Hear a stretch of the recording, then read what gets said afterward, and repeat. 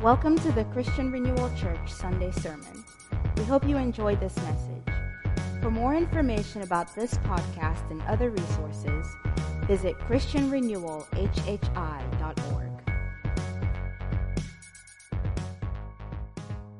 This month was a biography month. I got sucked down into a couple biographies.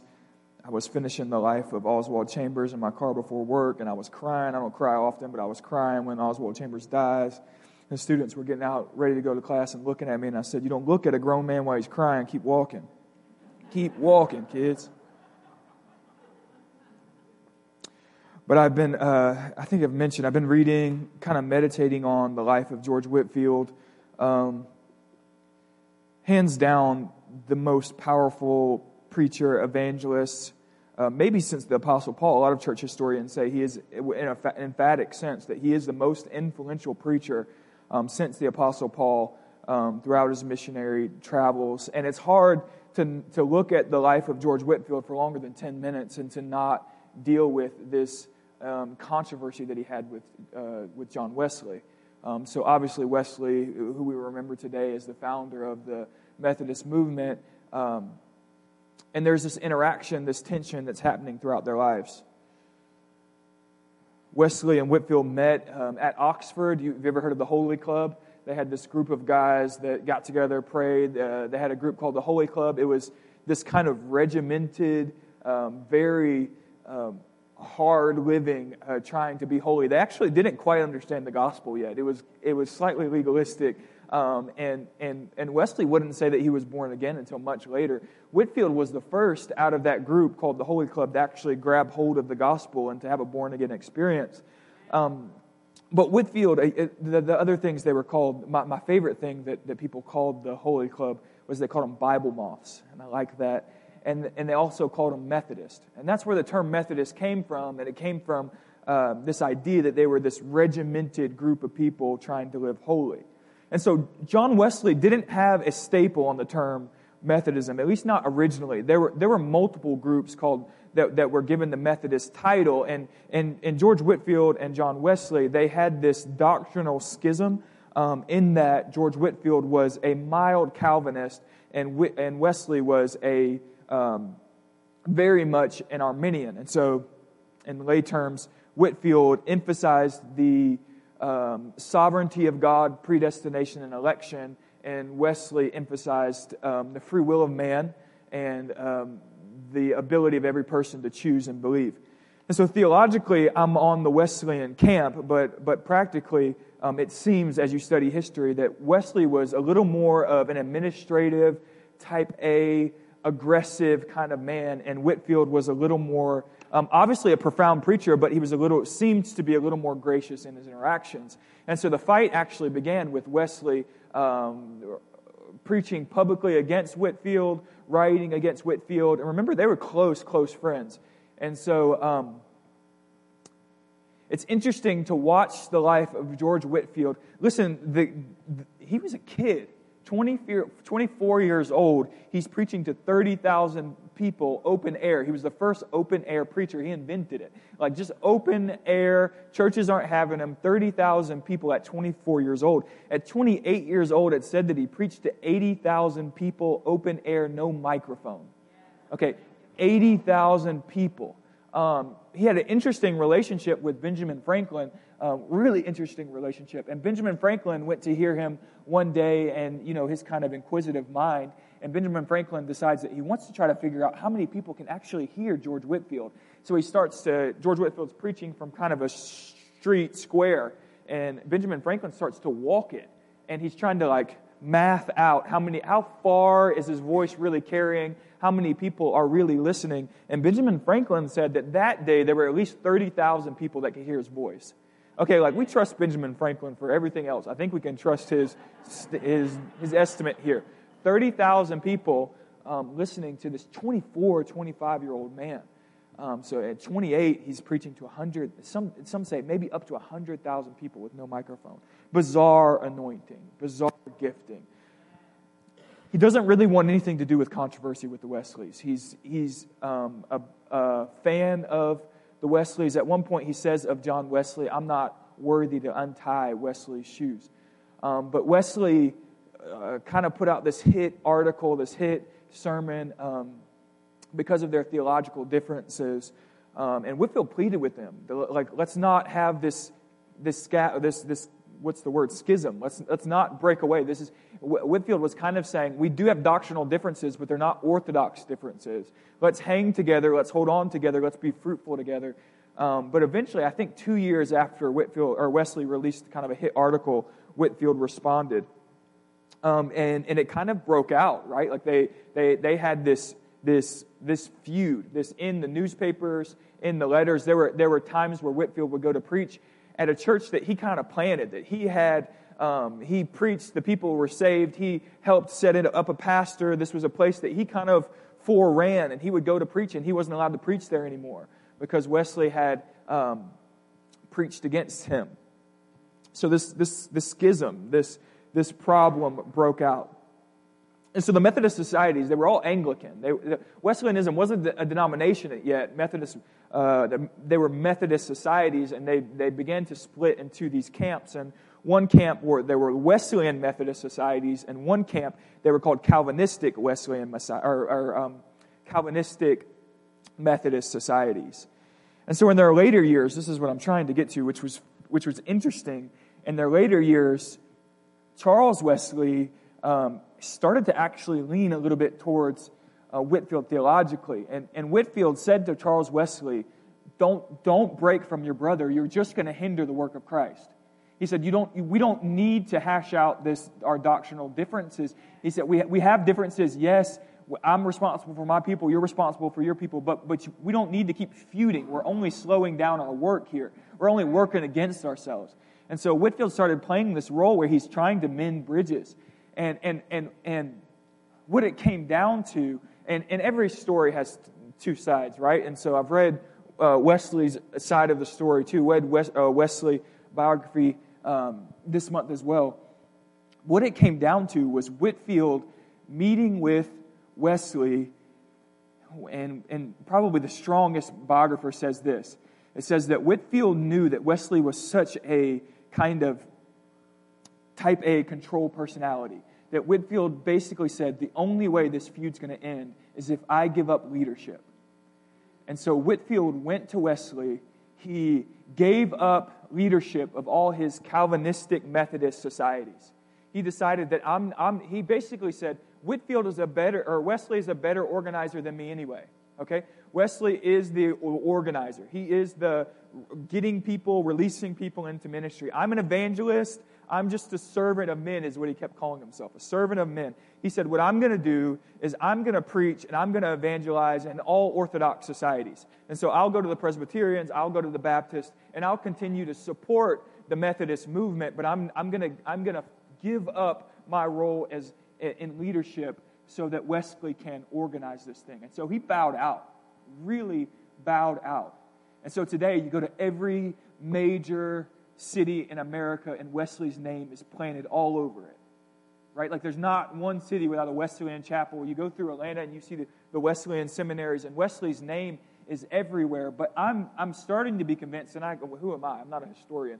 But in the last month, I've been convinced that Whitefield bowed out of his name having any significance in history. We don't talk about him a lot much, but he is the most important preacher of the last 2,000 years, hands down. But I'm convinced that his name's not on our streets, but he might actually have a greater reward in heaven. Then when we get to heaven, we might go, oh, Whitefield was the real deal. And in honesty, the Great Awakening would not happen without Whitefield. I'm just talking now, so give me a second. I'm going to get to the sermon here. Jonathan Edwards had Whitefield preach for him one time.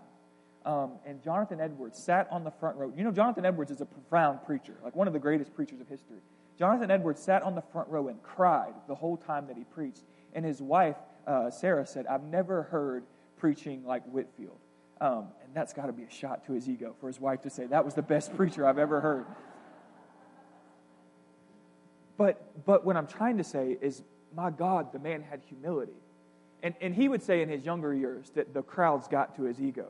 But the humility to say, I don't need to be in control. I'll step down and let Wesley and his administrative gift carry this thing, and I'll just be the servant. I'll just support. And so he started to go to the Methodist societies, and there was a joining, and Wesley kind of allowed Whitefield to preach again. And in their unity, I believe, in our terminology, when they stepped back to unity, they opened up a whole nother measure of anointing to be released. And when Whitefield bowed out, there was this just layers of anointing that began to flow. When different members, when the evangelist says to the administrator, like this type A, I'll work with you, there was this anointing released, and we are indebted to their movement.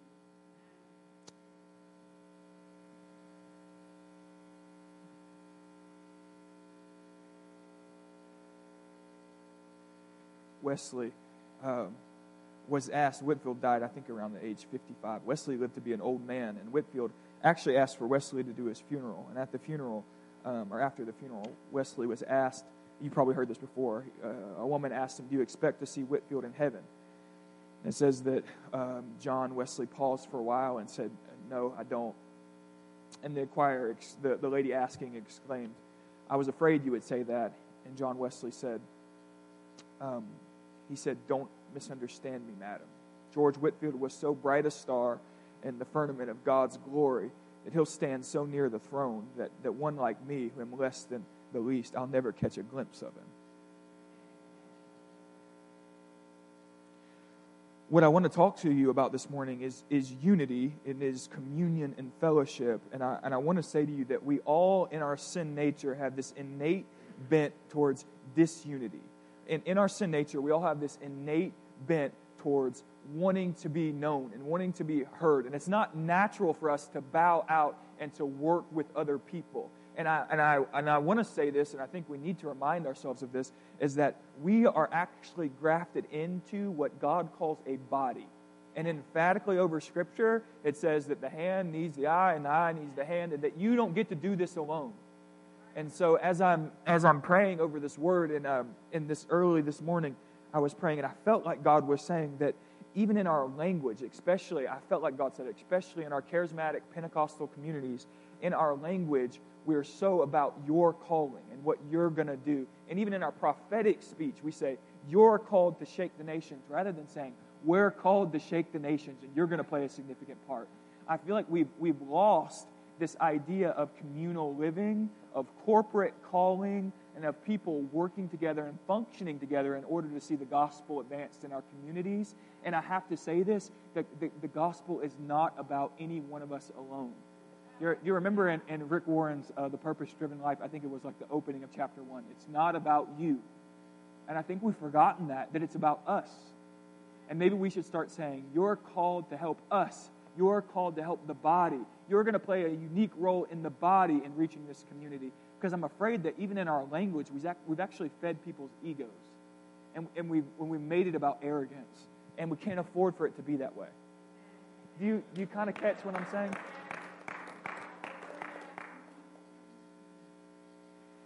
And I got a long word today, so I'm going to talk fast to get through this. But in our emphasis on individuality,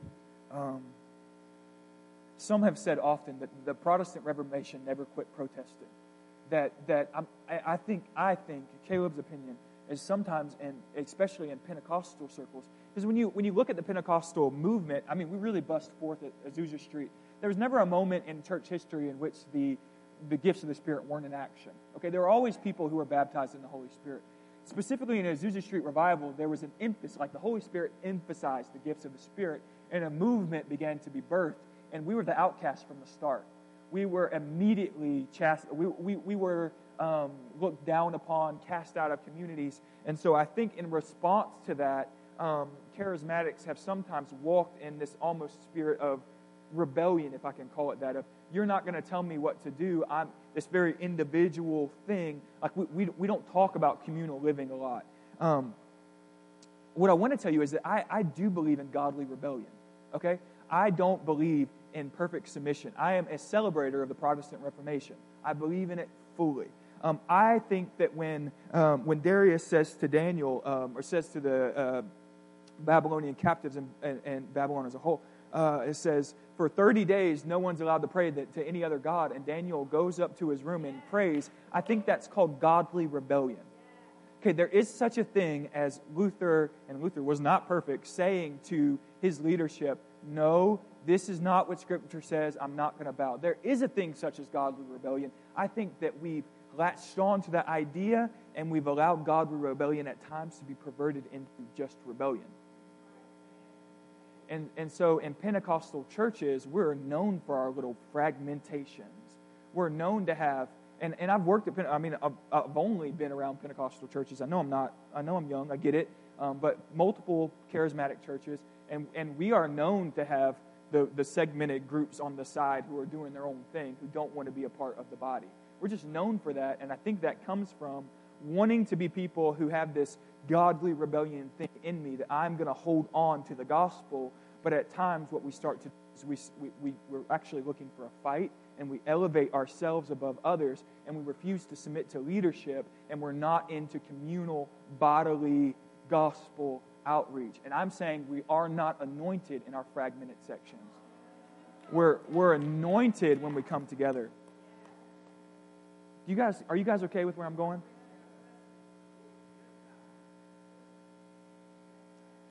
The Protestant Reformation just keeps fragmenting. There are things that are worth fighting for, and there are things that are not worth fighting for. And we've got to learn that. That takes wisdom, that takes discernment, but we've got to learn it. We actually don't have a choice. If we don't learn that lesson, we will sacrifice our anointing. If we don't learn what are things we fight over, and what are things we say, okay, you believe this way, I believe this way, let's come together. We could talk more about that in the future, but we don't want to be petty. So Philippians chapter 2, I'm getting where I'm going.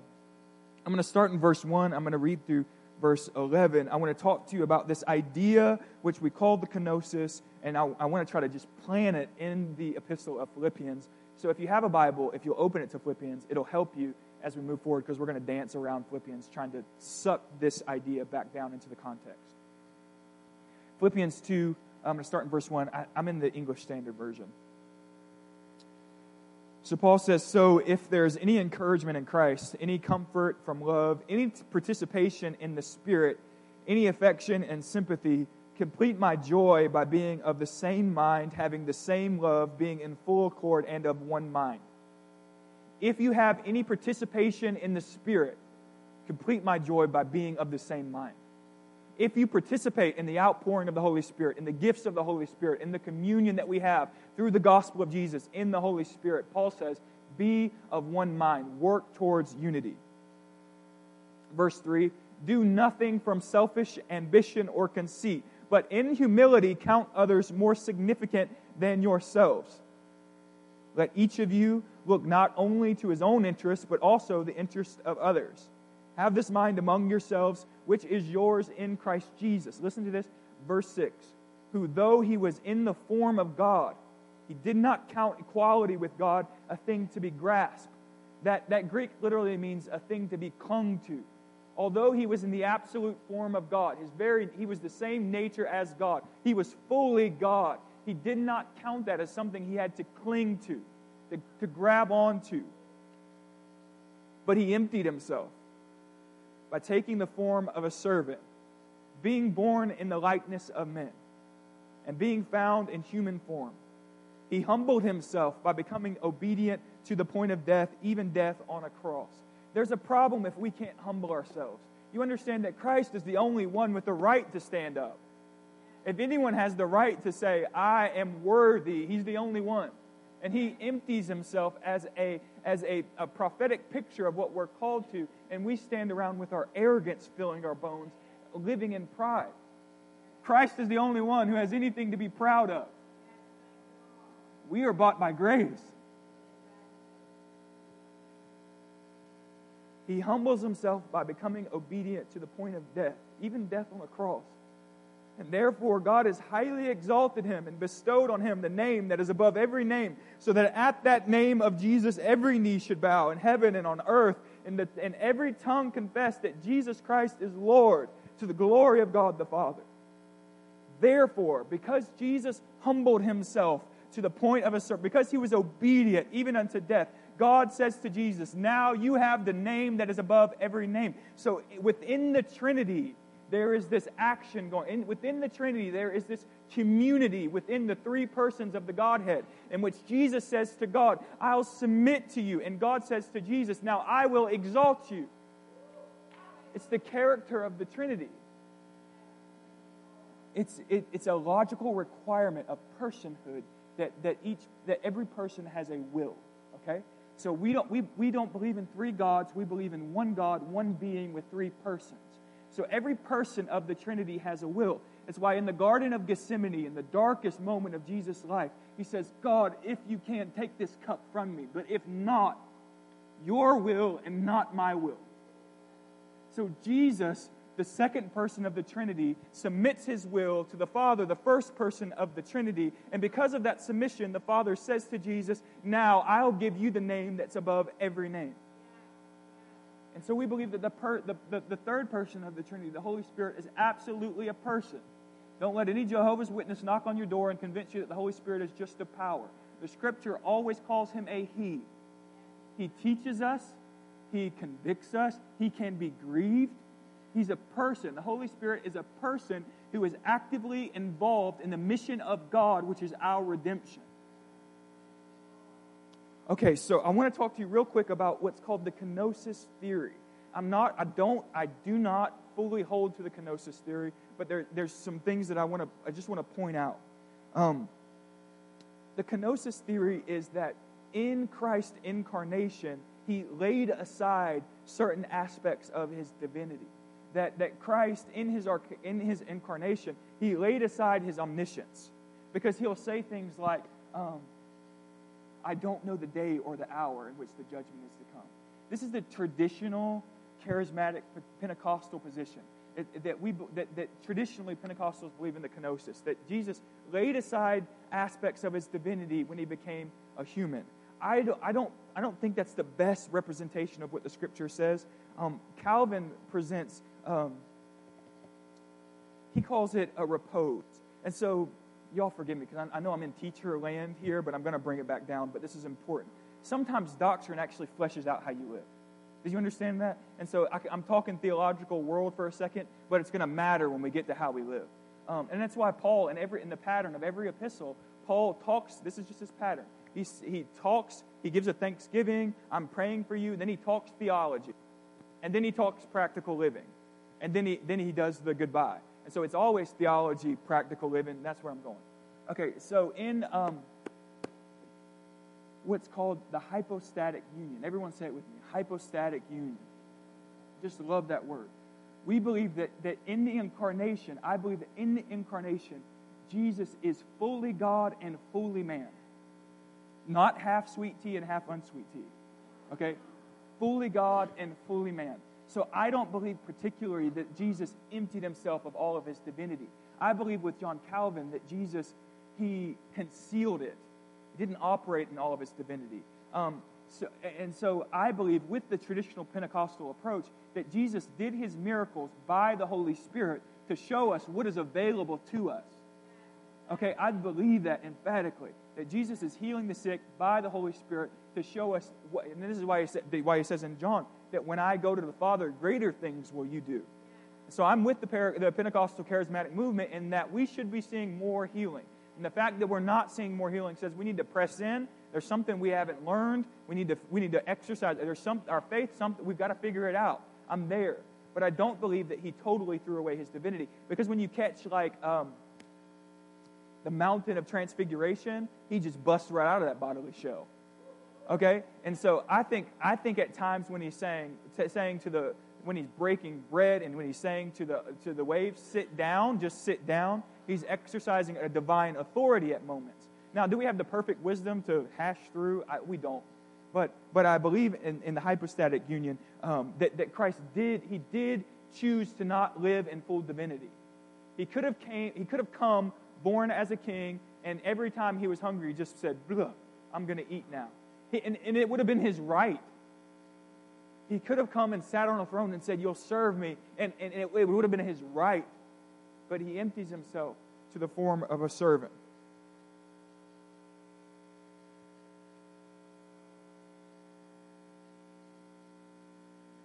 scholars for years now have agreed that from verse 6 to verse 11 of Philippians is a hymn, that Paul is quoting some kind of hymn. Now, in recent years, there's have been some pushback with that, but it's still the common consensus that from 2:6, when he says, who though he was in the form of God, did not count equality with God a thing to be grasped, but he emptied himself by taking on the form of a servant, being born in the likeness of men, that all of this language was a hymn that the early church would have sung, that they would have quoted to each other, that they would have reminded themselves that their God was not a God who said, bow down and worship me, but their God was a God who became man.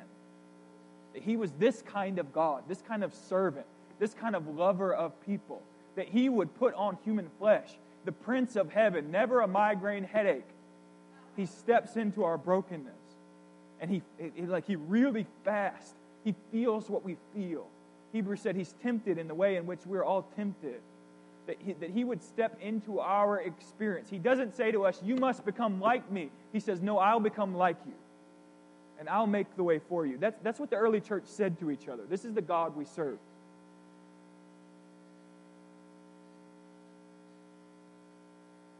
So really quick, let me drop, I'm skipping all over, but let me drop this statement in context. Why is Paul saying this to the Philippian church? Why is he saying to the Philippian church, Jesus humbled himself and God exalted him? This is how you should live. Let me show you that really quickly. So what we know about Philippians is that Paul is in prison. We don't know exactly where he's in. The most common answers is that he's either in Rome, Ephesus, or Caesarea, one or the other, which is basically saying it was one of his imprisonments. He wrote the letter from prison, and this is what's going on. In his imprisonment in that day, you would have had to have support. So like in our prison system today, you go to jail, you eat, they feed you. But at times, sorry, I'm probably giving TMI. If you've ever had a family member who's in prison, you know that you can put a little cash on their card so they can get the Pringles. You know what I'm saying? They can get the Pringles to trade them for the cigarettes. That's how our system works. But in their day, you needed to be provided for if you were in prison. So Paul's in prison for preaching the gospel, and Paul's saying in Philippians that he has gone without, that he's been hungry, that there are churches that he's preached to, that he's planted, that he's given his very life so that they could have gospel joy, that are not supporting him in this brokenness, not supporting him in his need. So I got a couple verses I want to show you. Let's start with verse 1, or chapter 1, verse 5. So go with me there. He essentially says, he's saying, I thank God in remembrance of you. And he says, because of your partnership in the gospel from the first day until now. And I'm sure of this, that he who began a good work in you will bring it to completion at the day of Jesus Christ. It's right for me to feel this way about you because I hold you in my heart. For all of you are partakers with me of grace. Listen to this. Both in my imprisonment and in the defense and the confirmation of the gospel. Verse 15 in chapter 1 says this, some indeed preach Christ from envy and rivalry, but others from goodwill. The latter do it out of love, knowing that I am put here for the defense of the gospel. The former, they proclaim Christ out of selfish ambition. So Paul's saying, I'm in prison for the preaching of the gospel, and some are using this opportunity to promote their own selfish agenda. Some are trying to win my congregation. Some are saying, the good preacher is sat down, I'm going to step in and woo the crowds. Some are using this as a moment for their own glory. And I love what Paul says. But nevertheless, only that Christ is preached. He essentially says, some are preaching gospel to fulfill the needs of their own vanity. As long as the gospel is preached, I'm satisfied. Chapter 2, verse 20, starting in verse 21, he says this. Let's start in verse 19. He says, I hope in the Lord Jesus to send Timothy to you soon, so that I too may be cheered by news of you, for I have no one like him who will be genuinely concerned for your welfare. I have no helpers in the gospel like Timothy who have genuine concern for your welfare. They all seek their own interest, not those of Jesus Christ. But you know Timothy's proven worth, how as a son with a father he has served me in the gospel. So Paul's saying to the Philippian church, I'm going to send you Timothy. He's one of the only workers we got who's not filled with selfish ambition and conceit. He actually understands community. He understands the body of Christ. He understands what it is to lock arms with people. He understands the principle that one can chase 1,000, but two can chase 10,000, that we do better together. Timothy understands it, but no one else does. And in chapter 4, verse 14 through 16, he says this.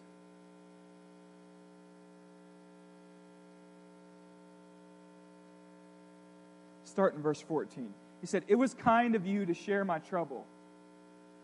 And you, your Philippians, yourself know that in the beginning of the gospel, when I left Macedonia," remember Philippi is the capital of Macedonia, "no church entered into partnership with me in giving and receiving, except you only.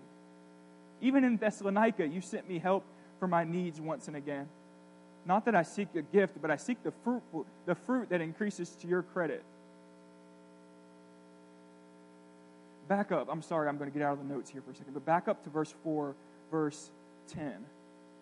"I rejoiced in the Lord greatly that you now at length, you've revived your concern for me. You were indeed concerned for me, but you had no opportunity." He's saying that you wanted to help, but you didn't have the ability. "Not that I'm speaking of being in need. I've learned in whatever situation that I'm in to be content. I know how to be brought low. And I know how to abound. In any and every circumstance, I've learned that the secret of facing plenty and the secret of facing hunger is this, that I can do all things through him who strengthens me." So the context of that statement even, which we love, and it certainly can be applied to other things, but the context of I can do all things through Christ who strengthens me is this: I've been very hungry in prison, and I still abound in the glory of Jesus. My strength is still sucked from the well, which is Christ Jesus. But essentially, Paul is saying this: I have given my entire life to the gospel. I have worked up and down these cities. I've preached for years and years. Remember in Corinthians when he says, I've been shipwrecked, I've been beaten. Some scholars think that he was actually stoned to death in Acts and then raised from the dead. Maybe not, but he's been stoned on multiple occasions. He says in Corinthians, he says, I'm in danger of the Jews and I'm in danger of the Gentiles. They all hate me on account of Christ. And I've given my life for the gospel, and many live in disunity and discord with me. Can you imagine going back in time and investing in that man's ministry? What kind of reward you would have in heaven? Like that's the missionary I would like to support. I would like to have a little fruit from Paul's ministry, but no one partakes. He says, you in Philippi, you're the only ones who have supported me. So Paul drops this kenosis passage, what's called the kenosis passage. He drops this idea that Christ humbles himself to be a servant of all, right in the middle of his encouragement to the Philippian church. He's saying, unity is what we're after. Timothy is the only one I have who's not conceited. Be like Timothy. So I'm putting this on us this morning because I want us to learn what Paul was teaching the Philippians church. I want us to learn that one can chase 1,000 and two chase 10,000. That together we have momentum. That when a couple anointed people get together and start ministering, there's something about the anointing of the Holy Ghost that gets excited. That we can see a river of God start to flow through this city if we would work together and stop with our little fragments. We can do better. We can be better.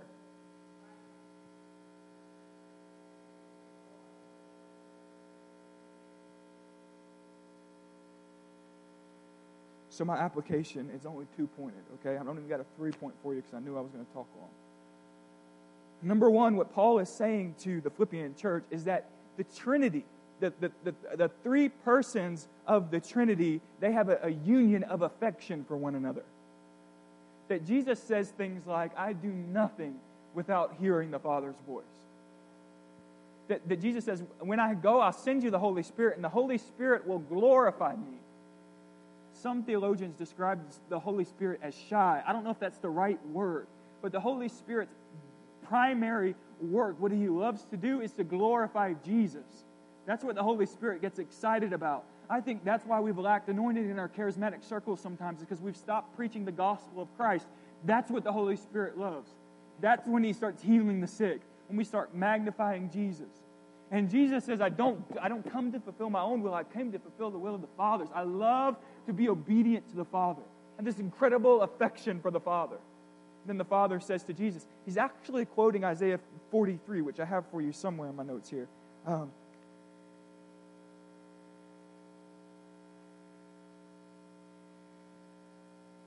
Maybe I don't. Maybe I didn't do it.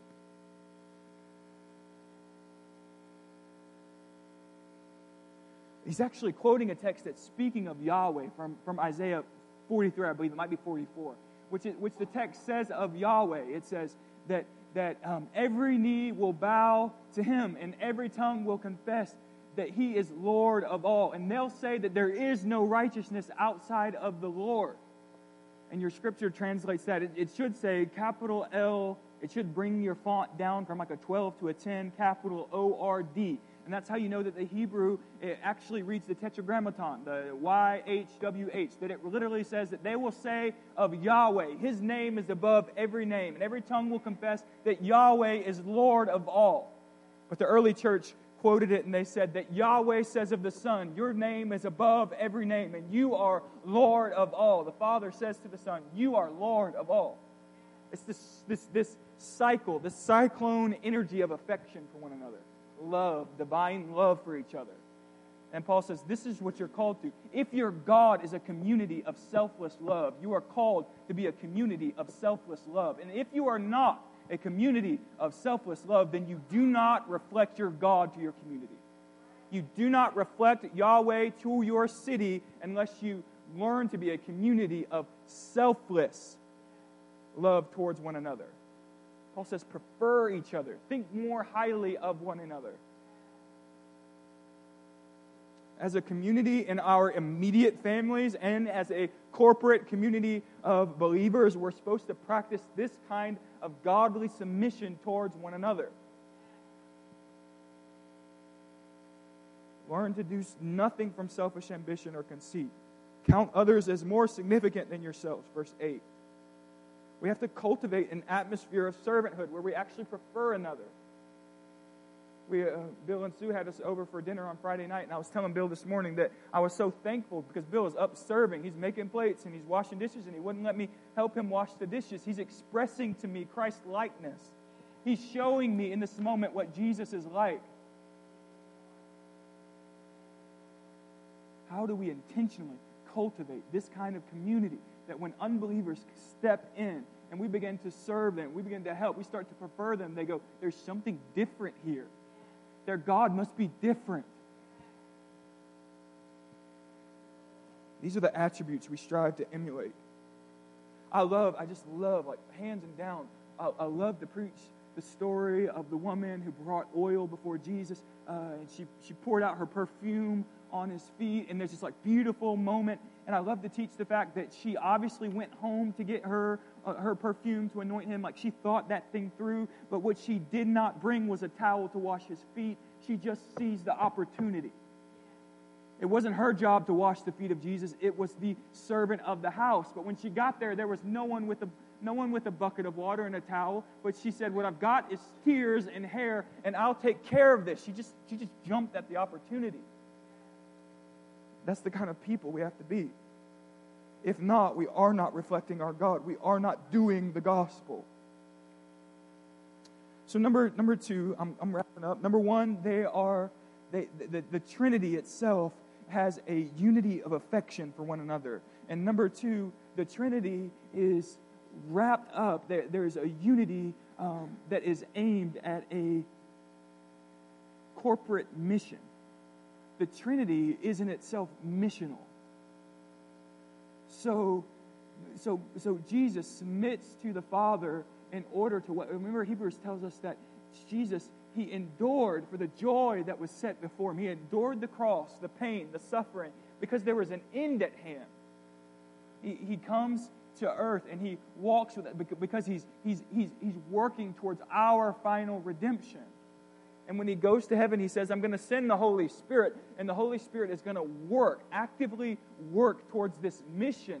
The Godhead is missional. The Godhead has a purpose. The Godhead has a work, and the Godhead is not willing to allow selfishness to rid them of their mission. So Jesus says to the Father, your will, not my will. But when we submit to selfish ambition, and when we start to gossip about one another, and we start to nitpick one another, and we start to break union with one another, we are putting our selfish desires above the mission. We're not missional anymore. And Paul's saying, listen, the Trinity is missional. You be missional. You get lost in the mission of the gospel. Lose yourself in it. It's not worth being right all the time. You can be wrong every now. You let them think you're wrong if it maintains the greater work of the gospel being released in this community. So statistics say of the West, of America, and this is a theme that I want to dive into hard in the coming months. But I'm just grazing it here for a second. Statistics say that in the West, the church is not growing. We have more churches sprouting up, but the sprouting up churches are only, that we only have transfer growth. So we open a new church in our city, and everyone who's mad or disgruntled at their church, they shift churches. So we think we have growth, but all we have is disgruntled believers. So I'm saying to you, at some point, we've got to say, wait, we are not being missional. We've quit on our mission. And what's beautiful is that we're still giving to world missions. The church in America is still funding missions in South America and China. In South America, the gospel is thriving. In Africa, obviously, the entire continent, the gospel is thriving. In Asia, the gospel seems to begin to be thriving. But the gospel is not thriving in America because we can give our money, but we can't work together.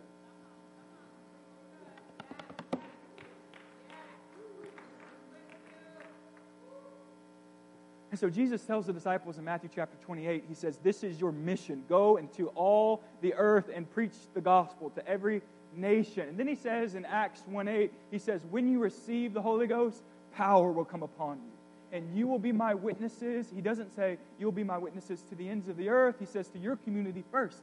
You'll be my witnesses in Jerusalem. So where they are, in Judea, the next ring, in Samaria, the next outer community, and to the ends of the earth. And so we are concerned with the gospel to every nation. Yes, we should give to missions. We need to start organizing some mission trips. We need to be missional people to the world. But we can't just keep giving financially and not be missional here. Our community needs the gospel as much as any other community. For heaven's sake, in the South, we have people walking around because claiming to be believers and knowing nothing of the true gospel. Jesus says, good trees produce good fruit. So I'm suggesting that we get over ourselves. And this is for me too, okay? Because Caleb, like anybody else, I can be all about me at times. This is you hold me accountable to this too. My wife will, okay? You can write your note to her, and I promise you.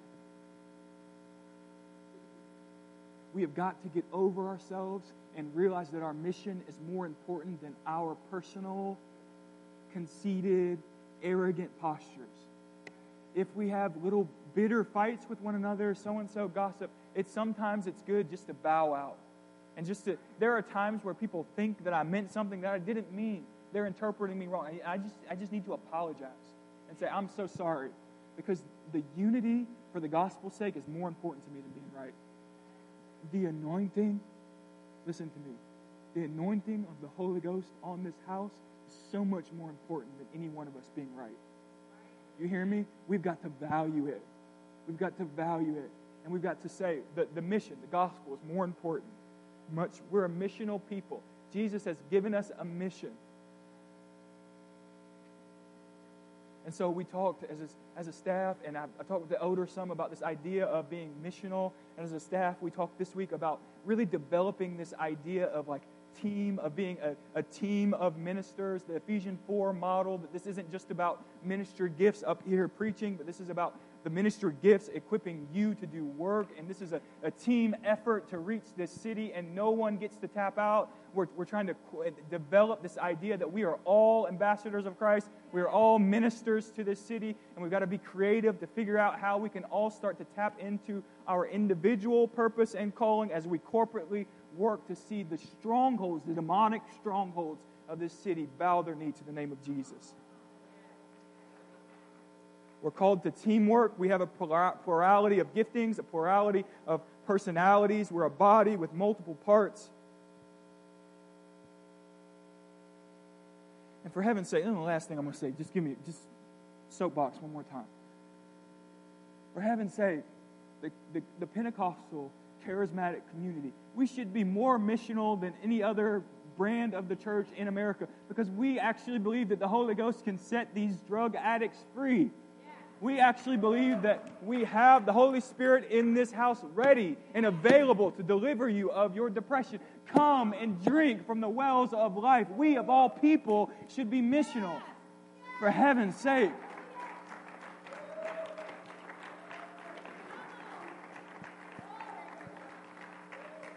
So I'm asking you to hang with us. I'm asking you to not be so individually minded, but to hang with the body. I'm asking you to be intentional to encourage and to serve one another as we work towards being a people who obey the command. Because I'm not just after me hearing, well done, faithfuls. I want every one of us in this body to stand before God and say, you were missional. You reached people. I was telling the staff this week, let's just try, for heaven's sake. Let's just step in the batter's box and swing the bat. Maybe we won't succeed right away. Maybe we'll miss. Maybe we'll strike out. Maybe we'll try an outreach and no one shows up. Maybe we'll invite people to dinner and no one comes. But at least we tried. And maybe we'll learn something.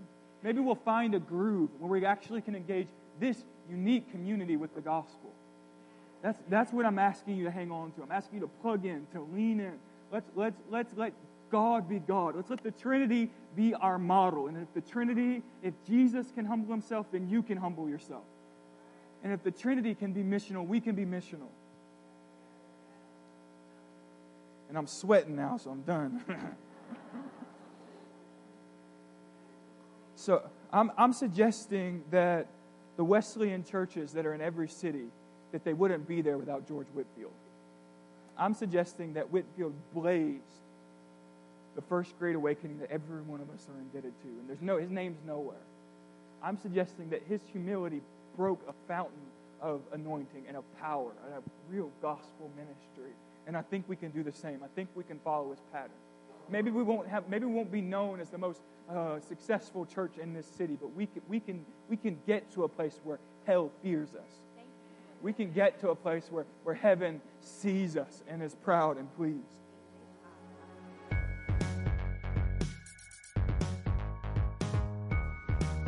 Thank you for listening to this Sunday's sermon. Be sure to visit ChristianRenewalHHI.org for more resources.